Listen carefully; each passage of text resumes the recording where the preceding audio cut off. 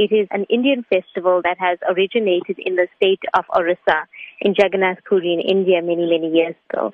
It's a pastime of Lord Krishna where his devotees pull him back on the chariot to Mathura, and also at that time bringing him back into their heart. All over the world, actually, the Rath Festival or the Festival of Chariots takes place annually at so many ISKCON centers around the world. And we just find that people are more receptive to joining in the celebration and the festivities. What can members of the public expect at the Festival of Chariots? We have a wealth of activities planned, and, the organizers, we've been at it for many, many months now. There's something for the children.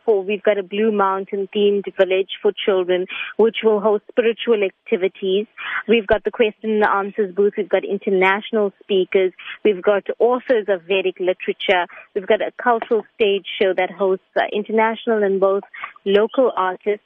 One of the highlights on the cultural program is 2 drama performances, and that's produced by Canadian-born Swami, Bhakti Marg Swami, who arrives in Durban just before the festival. And we've got one world premiere that's happening on our stages this year. We've got a lifestyle tent. We've got body art. We've got Vedic cuisine. There's so much happening at the festival. Is there an entry fee involved? No, there's no entry fee. It's a free festival, and to all the visitors of the festival, there will be free vegetarian meals provided on all 4 days of the festival. What is the duration of the festival? It is 4 days over the Easter weekend. It starts on Friday at 10:30 a.m. with the traditional chariot parade that kicks off outside the Tropicana Hotel on the Marine Parade.